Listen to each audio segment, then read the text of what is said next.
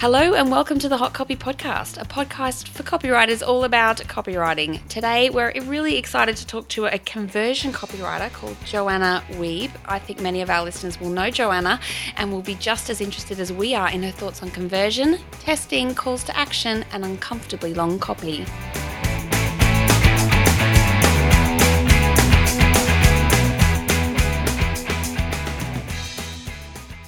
My name is Belinda Weaver. I'm a copywriter. My business is Copyright Matters, and I created the Copywriting Masterclass course. With me, as always, is Kate Toon. Hello, my name's Kate Toon. I'm a copywriter, the founder of the Clever Copywriting School, and the Recipe for SEO Success Learning Hub. Now, we're going to keep today's intro short, but as always, we ask each other a getting to know you question. And so, Kate, what's your favourite TV show? Gosh, I have so many. At the moment, I'm really enjoying Crazy Ex-Girlfriend on Netflix, which is just awesome. It sounds like a terrible idea because it's a musical set in a little town near Los Angeles. I could actually start singing the song, but I won't. Good. It's so good. Brilliant. What's yours? Can you guess? Oh, Miss Marple, Midsummer Night's Murders, or Murder, She Wrote. I'll or Doctor Who. One. My God, yes, it's Doctor Who. That is absolutely my favourite. So I think anyone who listens to this show would know that your list is absolutely spot on, but I would choose Doctor Who over everything. If we were playing Mr. and Mrs., do you remember that quiz show where you had to I know you so well. I'm so good. You do. I'm a simple woman with simple taste. Yes, yeah. All right, so let's get into this because we've got Joanna here and I think this is going to be a great chat. So as I mentioned in our intro, we're talking to Joanna Wiebe today. Now, I was actually looking through Joanna's bio on the interwebs and I found that she has sold over 40,000 copies of her Copy Hackers ebooks. She's been invited to teach conversion copywriting all around the world and I've seen her on one of those stages. And when she was 17, she missed the chance to kiss Bono. So there's a lot we want to talk about, but Bono, let's loop back to that, Joanna. Can you tell us that story? And welcome. I can. I know. Isn't it tragic? It was a huge life lesson for me. So I was 17. U2 was touring on their Pop Mart tour, which will immediately tell you my age if you know U2 at all. And yeah, I went into the city, the big city, because I lived in a little oil town in northern Canada, and we went to the big city of Edmonton to watch this amazing concert. I spent like $200 on 10th row center tickets. It was so worth every penny, but that was like a lot of money to me. Nonetheless, worth it all. Anyway, so we're there. My sister was there. My best friend was there. My sister's best friend, was the four of us. My sister and her best friend, it was like midnight, and we were at this we had borrowed a dorm room from a friend who was in college, and we were there, and my sister was like, hey, I think we should go to this hotel. I'm pretty sure the band is staying there. We should just like wait outside and see if they'll pull up and if we can get a picture or something. And I actually said, Sarah, even Bono needs to sleep. And those famous last words for me. So she left with her best friend. My best friend and I stayed at this place and actually went to sleep. We're 17 years old. And this exactly explains what a homebody I am. We're 17 asleep. She comes back at 4 a.m. Her best friend's freaking out, oh my gosh, Sarah kissed Bono, Sarah kissed Bono. Crazy. They got pictures of it. Since then, I've had to live with this photo of Sarah kissing Bono, knowing I could have been there too, but I didn't go. Oh my God. I know. So that's your biggest life regret? I hope that's my biggest life regret. It's shaped your entire life since then. So from now you just kiss random people whenever you get the opportunity. As much as I can. If you were here with me, I would just be kissing you like crazy right now. No. And I never sleep. I never sleep anymore. No more sleeping. Answer the kiss. Exactly. You've got to be ready for that. That's right. Awesome story. Tragic, but very awesome. Tragic. So tragic. Oh, and I want to mention this. Crazy Ex-Girlfriend. Yeah. Kate, I have tried to sell people on watching this, but as soon as I say it's a musical, they're like, and I'm like, no, you don't get it. It's like a funny musical, and you see her putting her Spanx on. It's amazing. Such a good show. The Sexy Getting Ready song. We have to sing I love the Sexy Getting Ready song. We might put a clip of it at the end of the podcast. You have to. That'd be amazing.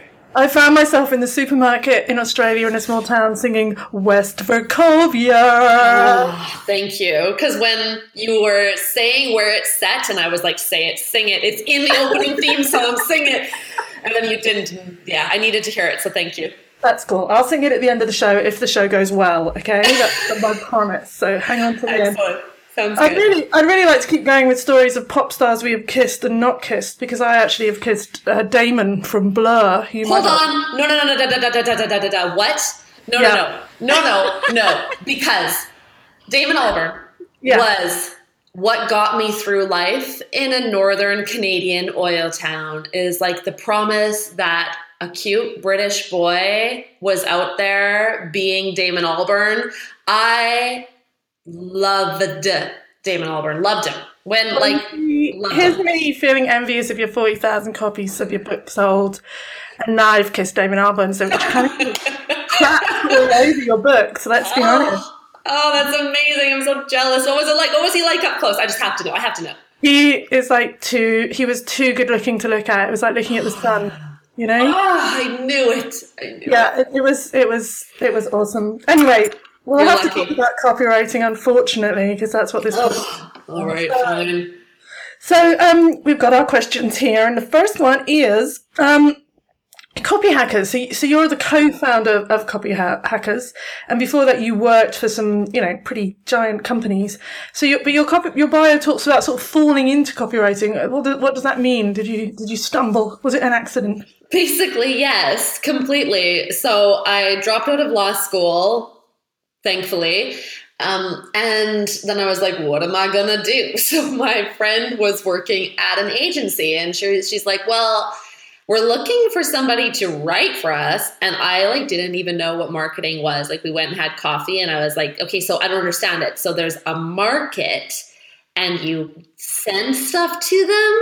It was super dense. So anyway, she got me up to speed on that. And so did, I think, Purple Cow at the time was like, oh, that's marketing. That's the book I read at the time. So I went and applied for this job and got it because it was entry level at an agency. So they're like, will you work for $27,000 a year? And I was like, I'll do anything. So they got me for super cheap, rightfully so, because I had no experience, but I had a background in creative writing, and that's what won them over. I just kind of started doing that. And my first day on the job, one of the two bosses sat me down and said, okay, well, we're going to do your business cards, which I was like, what? So cool. We're going to do business cards. And we need to know what title we should put on it. And he's like, what do you think about copywriter? And we both looked at each other with this ooh, gross look, copywriting. I don't even know. No, that sounds terrible. I do not want to do whatever that is. So we settled on creative writing. Huge mistake. I had no idea. We called me the creative writer, which was it set me back so far. I really had to, because once you think copywriting is an exercise in creative writing, then it's very hard to get to that place. You have a lot of bad habits to undo by the time you realize that copywriting is... Now, some may argue that's not, but in my nearly 15 years, I have discovered that the best copy is always the copy that sells, that gets people to buy, not by selling out, but that gets them to buy. So if like I did, I thought creative writing was the same thing. We'll just say things creatively. It'll be amazing. Then I had to undo all those bad habits when I finally realized what a copywriter did. It's funny, isn't it? Because so many people are so resistant to calling themselves a copywriter. I've got a community of people, and the first thing they say is, I can't call myself that. Can I be a business writer? Can I be just a writer? And it's no, you or content writer, is a bit different, but you are what you are. Embrace it. Love it. Agreed, right? Exactly. It seems so functional. It is indeed. I was going to say, it seems so functional. I think that's why people shy away from it. But yeah, it is what it is. Be proud, people. Yeah. So you mentioned there, the copy that is the best to write is the copy that works because it sells. And I think that is exactly what a conversion copywriter focuses on. But can you break down what a conversion copywriter means from your point of view as one? And does it actually differ from sales copywriting? Because they seem similar.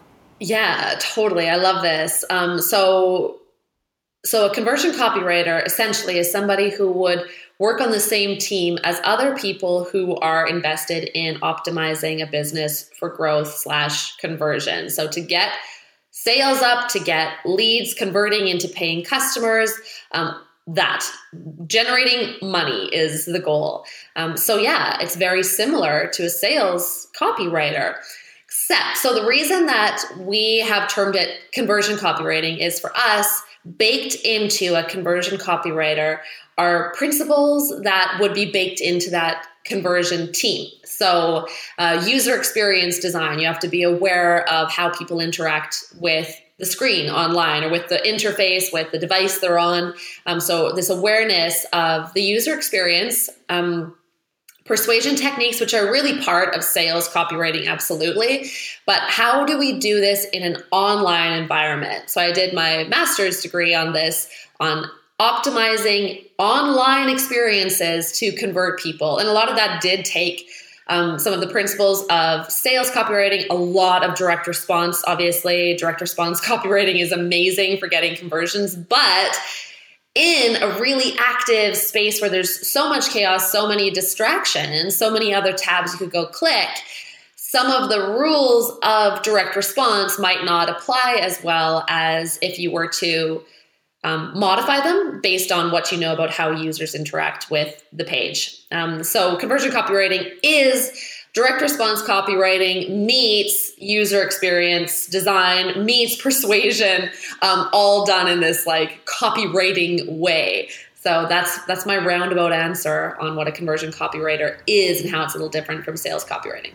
Oh, that makes perfect sense as well. It's kind of like a broader remit, but also more specific at the same time. And I love the inclusion of the user experience because, I mean, I think we're going to talk about this a bit later on, but you rarely get to get involved in that as a copywriter. You kind of write the words for other standard projects, you hand them over, and then you never see it again.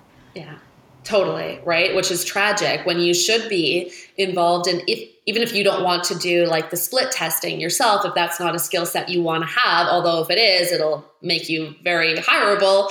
But if you don't want to do the testing, still be involved in the process where other people then are taking your copy, putting it out there and seeing if it actually brought in more conversions or not, where you don't just hand it off and walk away, because honestly, where's your case study now? Where's the thing that you go talk about if you're a freelancer, or even if you're in-house? How do you continue to make a case for having a job where hopefully you're getting paid actually really good money? You have to have data to do that. So conversion copywriting, when it's part of experimentation in that conversion team, will end up with results for you, like where you'll be able to say, okay, we either lost, we like decreased our conversion rate. So now what are we going to do based on what we've learned?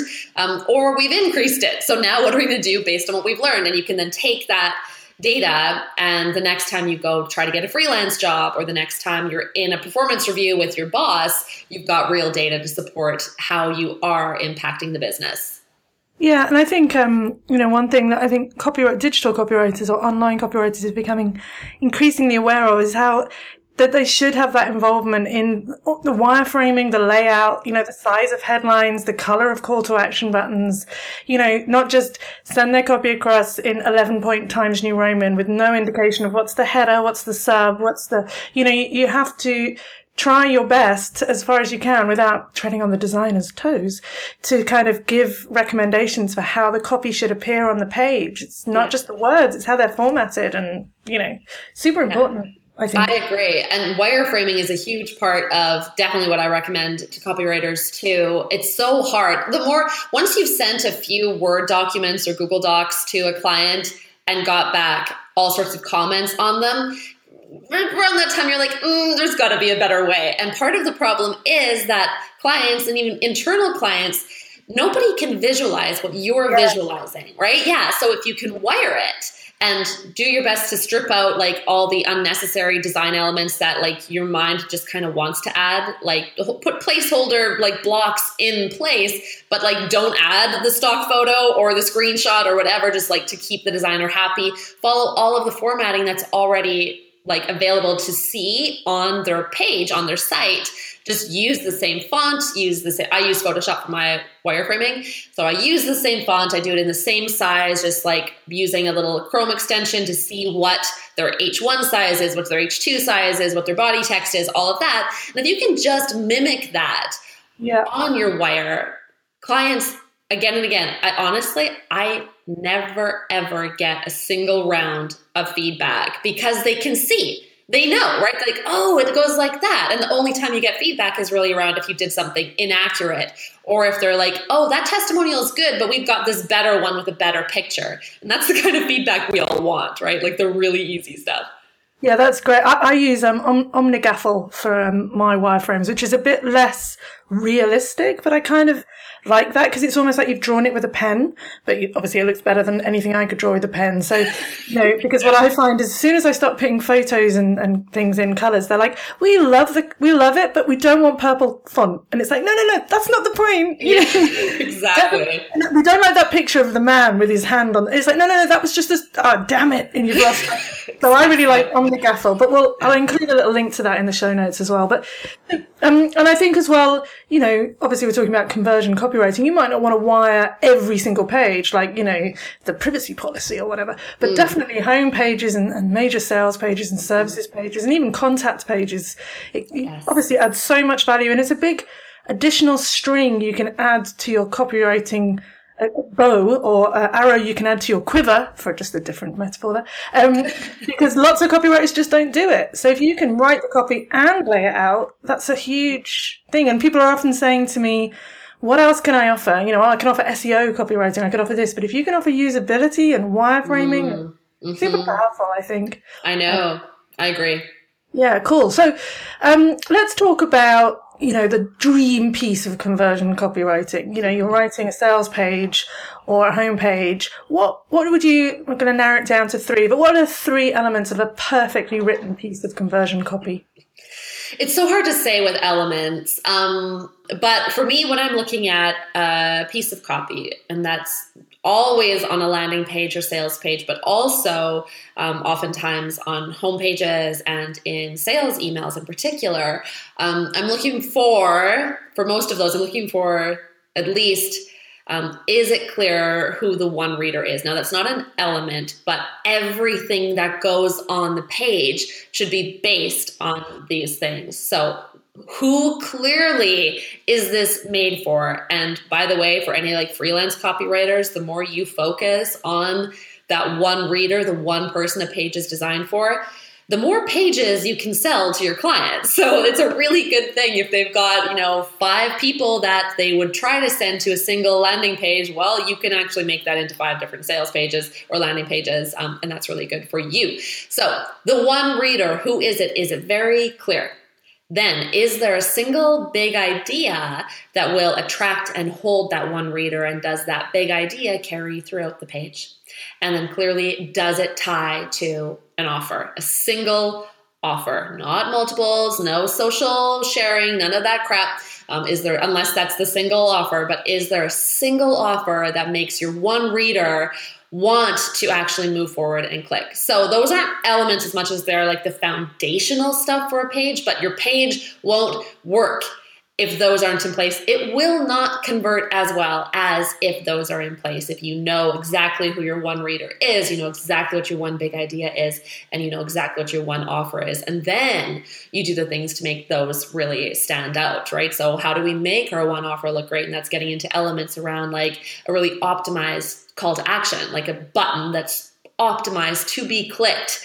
What can we do there? So that would be a critical element on the page, is a button like that. Obviously, a very critical element is a headline that attracts your one reader and speaks to this bigger idea that you have. And then, of course, comes the element that is persuasive body copy. So all of the all of the stuff between the headline and that call to action. I mean, those aren't beautifully put elements, but those really are, when it comes down to it. It might just be your headline, and then your body copy is no more than a subhead. and your button is right there immediately after it. And that's because you know that your one reader is super high aware. So it's a most aware reader with very high intent. All they need to know is how to get the thing that they're so worked up about getting. And that's all you need for that page. You don't need a video. They didn't need a video. They're most aware, high intent. They don't need that. They don't need a bunch of demo screens. Now, but they might need that if they're in a lower stage of awareness. So that's why you have to know about your one reader before you talk about, for me, any elements that will go on the page. Yeah, that's perfectly explained, actually. I think a lot of copywriters, well, I know I've had this experience where they have to tell their clients to really narrow the focus to that one potential customer, that one reader. And I think a lot of people get fearful that they're going to miss out. Like, I can't just focus on one type of person, because what about all these other potential customers? And you end up with copy that says, do you have this problem, or this problem, or this problem, or this problem, or this? And it's like, whoa, it's confusing now. Totally, right? And then it doesn't perform as well. And because you weren't able, sadly, unfortunately, but it happens, definitely, you weren't able to push back on your client and coach them to be the right kind of client. Now they're measuring your copy against their crappy brief, right? They were like, oh, attract everybody. And now you have to write for everybody. It's not going to work. It's not going to go anywhere near as well as if you were to focus. But because the client will measure you against the results your copy does or doesn't bring in, it does behoove us as copywriters to engage in coaching our clients to make the right decisions, which they can be brought on board with. But if they can't, then that's just someone to keep in mind, like, as the type of client you no longer want to work with. Yeah, I love it when you get a brief and you're like, what's your target audience? And they say men and women between 20 and 80. Well, that's helpful. Perfect. I know exactly what to say. Excellent. Yeah, I often think it helps, just if there's lots of newbie copywriters listening to the show, to try and coach the client into thinking of, like, can they think of a person that they know that would be the potential audience? Like, even it's, I often do stupid things. My potential client's always called Sue or Alan, and we describe Sue and Alan, and it's like, what sort of things would they eat, and it's going beyond that demographic and going into the kind of, the beliefs, the desires, the fears, all that kind of stuff. You can dig deep into that. And then it makes it easier for you, because it's like you're writing to a friend, so it makes the copywriting job so much easier, I think. Totally. Yeah. That's an exercise we do in a course I used to run, where it was, you identify like someone that would be a good fit for X product that you're selling. And then you write them a letter. Write them a letter, knowing everything write them a letter that convinces them by the end of it to buy. And that can be that's really what we're doing, right? That's the essence of what we're doing. But just making it like, but if you don't know who you're writing to, that letter is going to reflect it. And that's true for copy too. Yeah, you can pick it up really quickly. It just sounds super vanilla, doesn't it? And kind of a bit lost. Right. Yeah. Now, another thing I hear my students, and I've had this request myself, is can we get one piece of copy, and can we have it on our website and our brochure and our email and our sales letter? Does that ever work, one piece of copy across all the mediums? I know that because when I worked at Intuit, huge tech company, the thing I heard again and again was, we have to be consistent. But consistent to them meant match. So every single thing we say here, if we're going to talk about how QuickBooks saves you time, here's the boilerplate line that we're going to use every time we talk about how QuickBooks saves you time. And it's like, okay, fabulous. That's going to make life easier for you as a reviewer, because you'll say, is this the approved language or not? And then I have to go, no. And then you go back and make me put that language in. But it's not obviously going to be so great for the customer who, we've just, that one reader, what stage of awareness is she in? Like, is she really new to the whole idea? Has she just started feeling a pain, or has she been feeling it for so long? She's tried other solutions. She's looked all over the place. She's got a coupon code in her hand, ready to use your solution now. Like, those are two very different people. You might still be sharing a similar idea with all of them, but you can't say it the same way. I don't know what the benefit is in saying it the same way outside of trying to save a buck on actually getting the copy done right. If you believe copy is your online salesperson, then you should invest in it. And if you don't, then you should write it by yourself and stop bothering the good copywriters of the world with your need to like keep things cheap. So I haven't seen, I mean, it doesn't mean that a headline that works on a landing page for new Facebook traffic that cares about downloading your funnel guide. Okay, so there might be one headline on there that's awesome and then some body copy. If that body copy can also work in the email, like once they put in their email address, they get that first email. If that body copy can work in there, and if you have reason to believe that they haven't actually read it on the previous page, then sure, maybe you put it in that first email. But then I would wonder, well, why did it even exist on the first page if they didn't read it anyway? And why would you repeat it here? What's the point? So that's why I don't have a lot of clients. That's why I only take on a select few, because I get really angry at stuff like that. Yeah, I think the thing is as well, I think there's a nervousness amongst copywriters, especially the ones that I know, about any kind of salesy or conversion copywriting where they are going to be measured.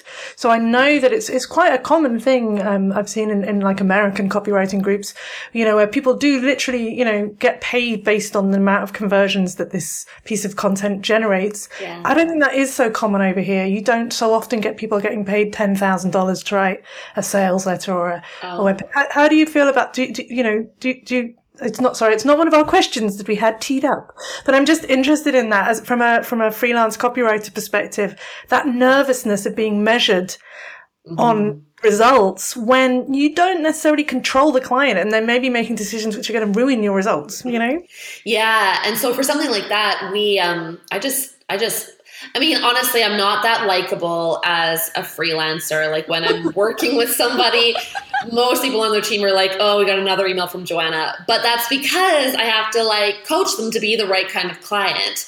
And that's what they're hiring me for. So that means that I'm going to need to review your copy, the implementation of my copy at every stage before it goes out. I need to know before I sign you on as a client, what is your list like? What is their engagement? Like I need to see actual screenshots, or you need to give me access to your tools so I can see this, because if you're measuring me based on how this copy does, copy is not an isolated thing. It doesn't live in a silo. It's part of a larger system.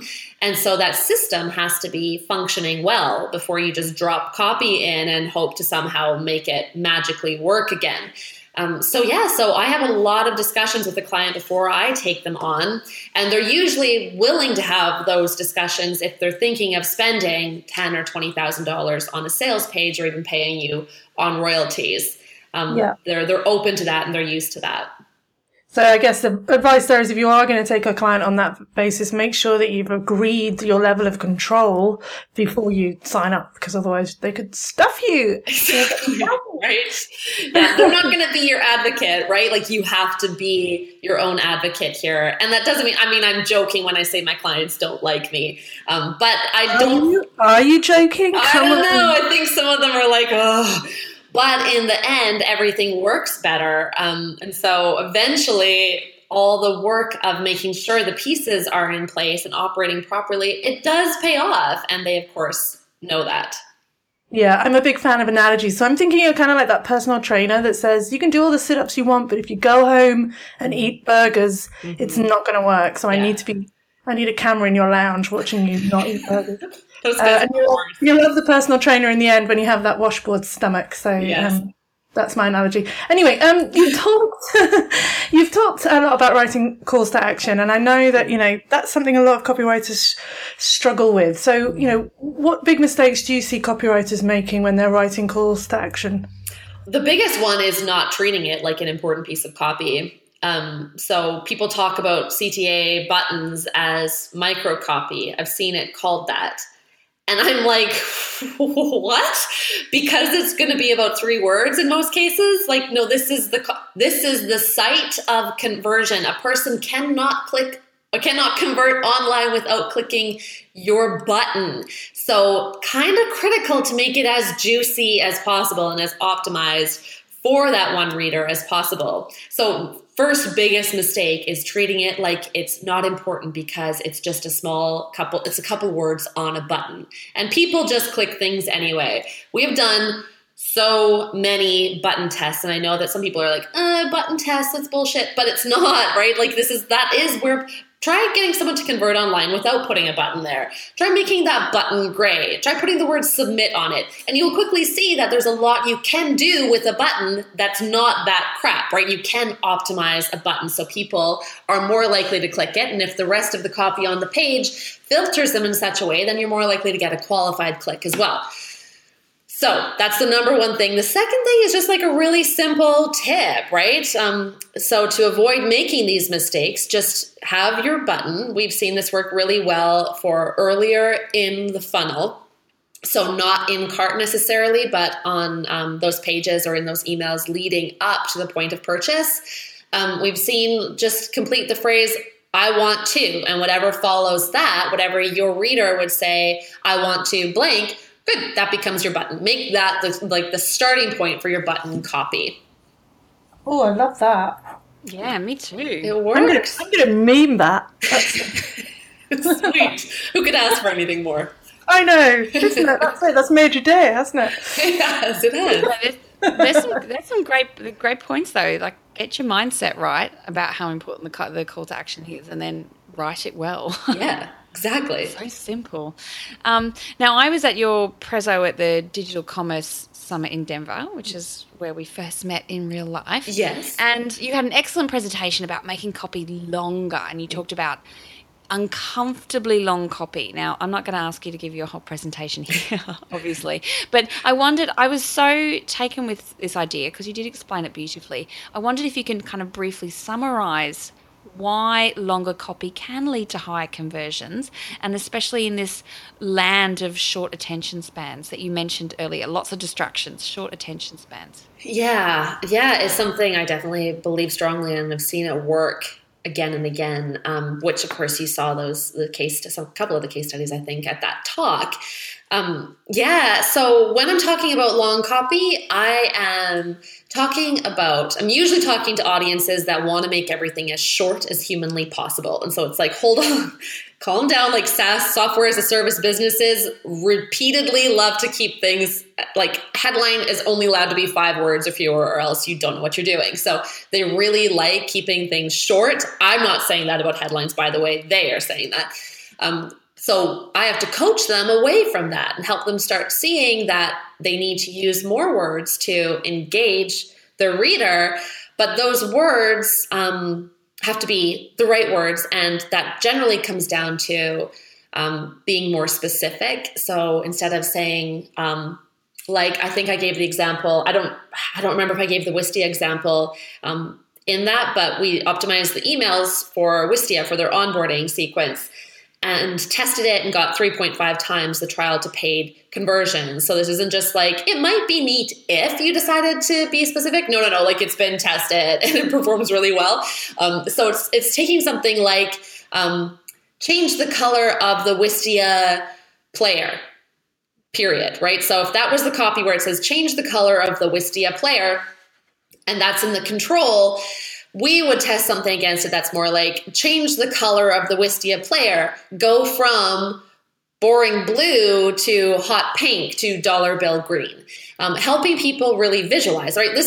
We live in a world, like as copywriters, we know all about word pictures, we know about storytelling, but when it comes time to talk to our clients about it, we're often less convincing about the need for this stuff, right? And it's easy to go like, okay, yeah, we could cut that line. We'll just summarize it all down to change the color of your Wistia player.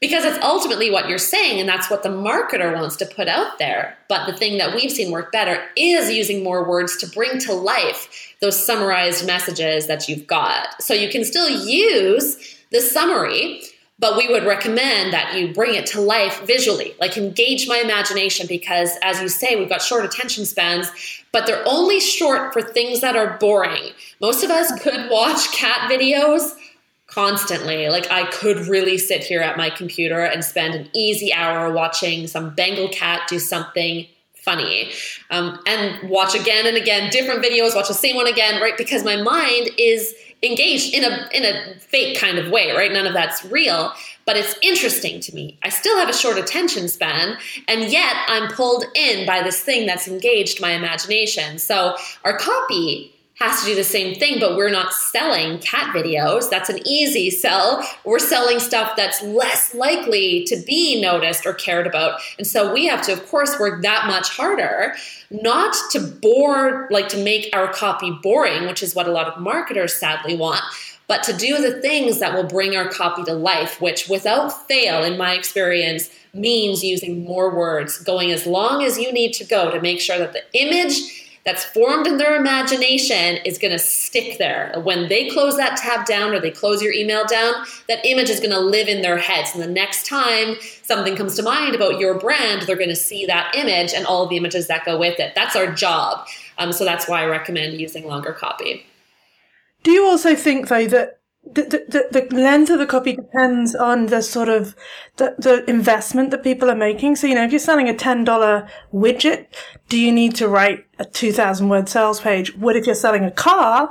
Do you think do you think it matters, or do you think it's just as hard to sell a $10 widget as it is to sell a $40,000 car? What do you think? Well, it can be. It depends. It all, for me, goes back to your reader and their stage of awareness and their level of intent. So if I want a $10,000, $40,000 car, but I want it today because I have really high intent, I don't need to read everything. I need to know, how much does this thing cost? What's the mileage on it? Is it going to have good mileage? Can I plug it in? What kind of, like, all of those things that a person who's further down the funnel needs to know. But a $10 piece of something, a $10 widget, if I'm just starting to feel the pain that would lead me to look for a $10 widget, I might actually need more nurturing. I won't absolutely need more nurturing, but I might need more before, especially if other competitors out there are, let's say, cheaper. They're a $5 widget, or they're better known than your $10 widget, even though they're also $10. So what do I need to know to get there?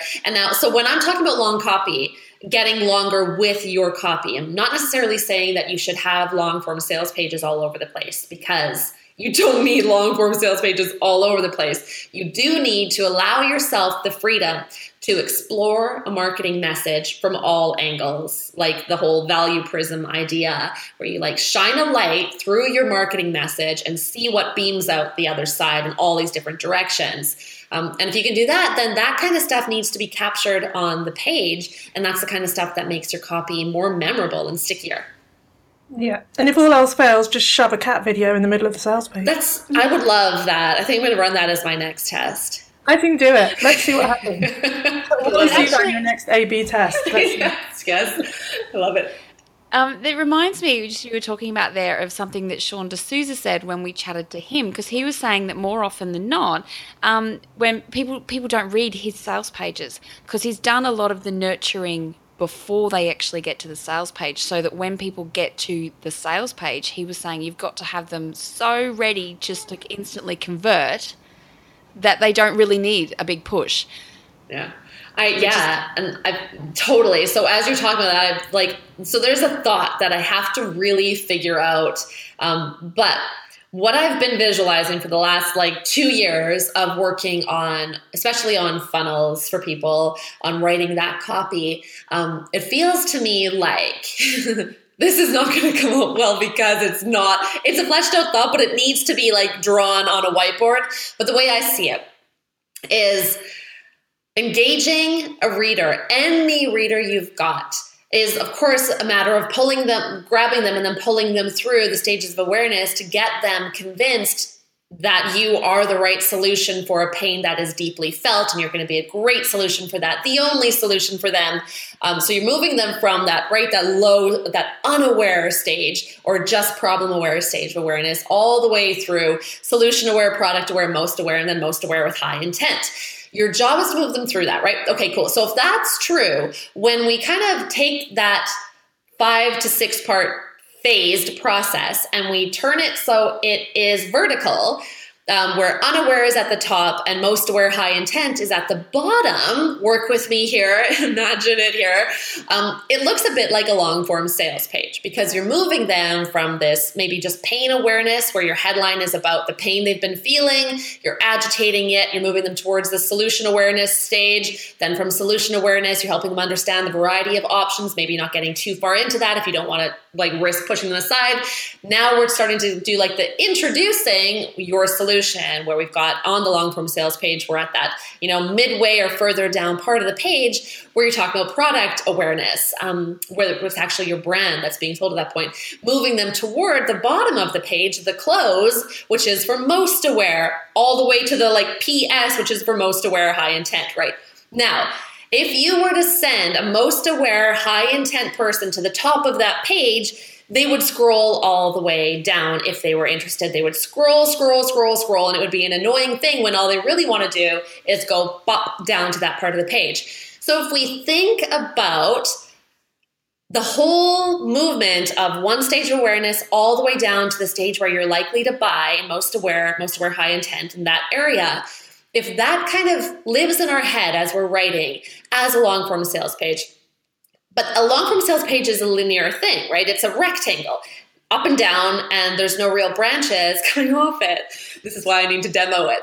So the branches that come off at those different stages of awareness, and they branch out to talk about different things that different audiences are going to want to know at different times to move them down that sort of funnel that is the trunk of what begins to turn into a bit of a tree.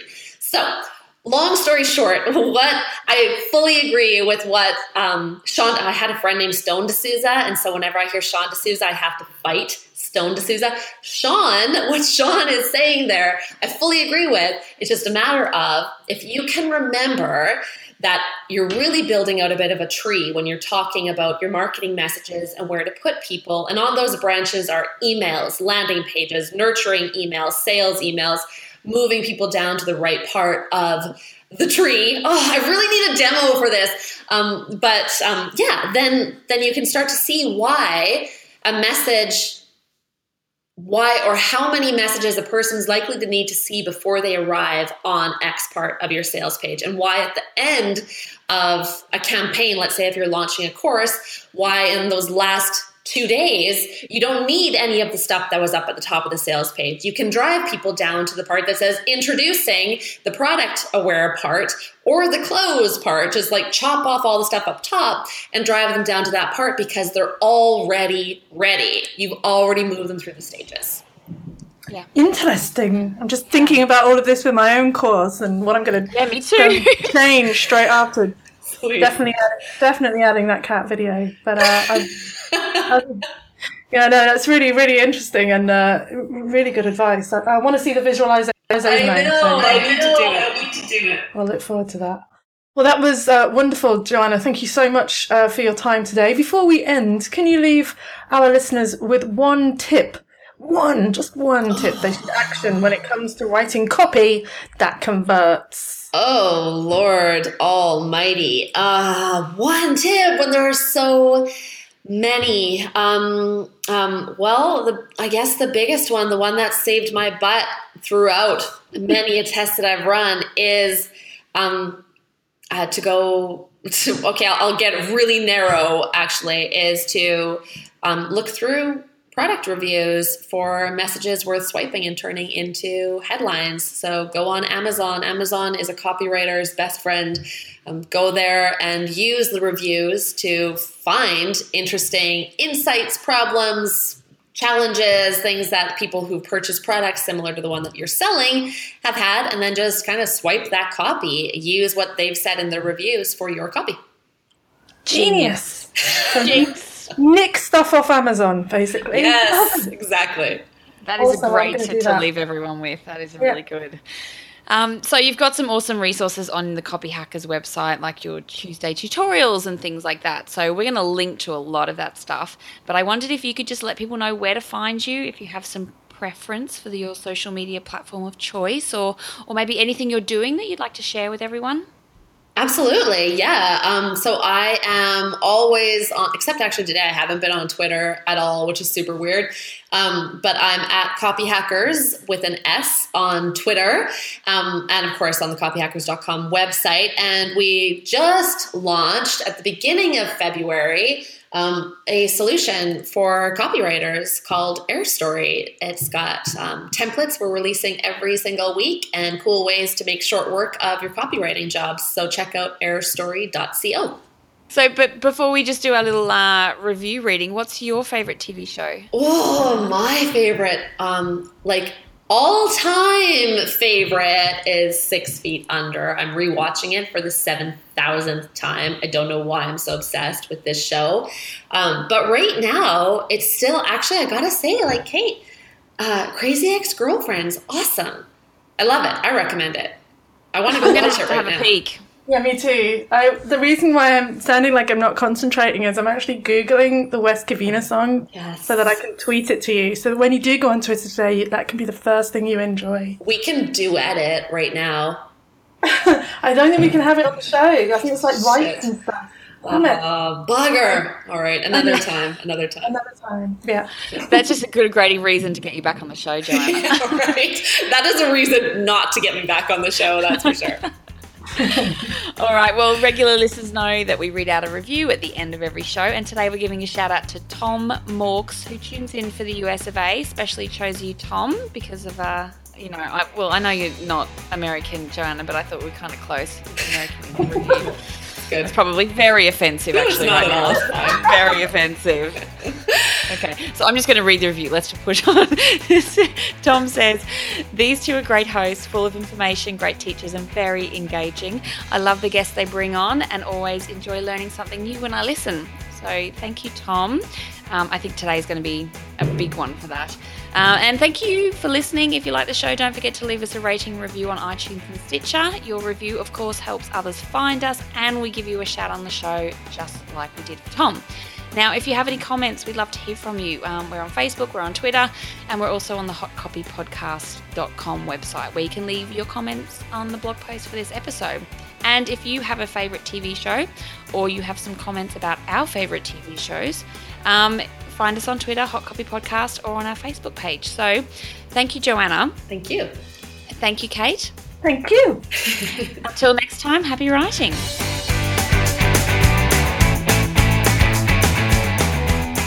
So you're still listening? Great. Because I wanted to tell you about my new podcast, The Recipe for SEO Success Show. Sadly, this one's just me, Kate Toon, but it is packed full of useful, practical, doable SEO tips and advice. You can find it in the iTunes Store, on Stitcher and SoundCloud. Just search for The Recipe for SEO Success Show.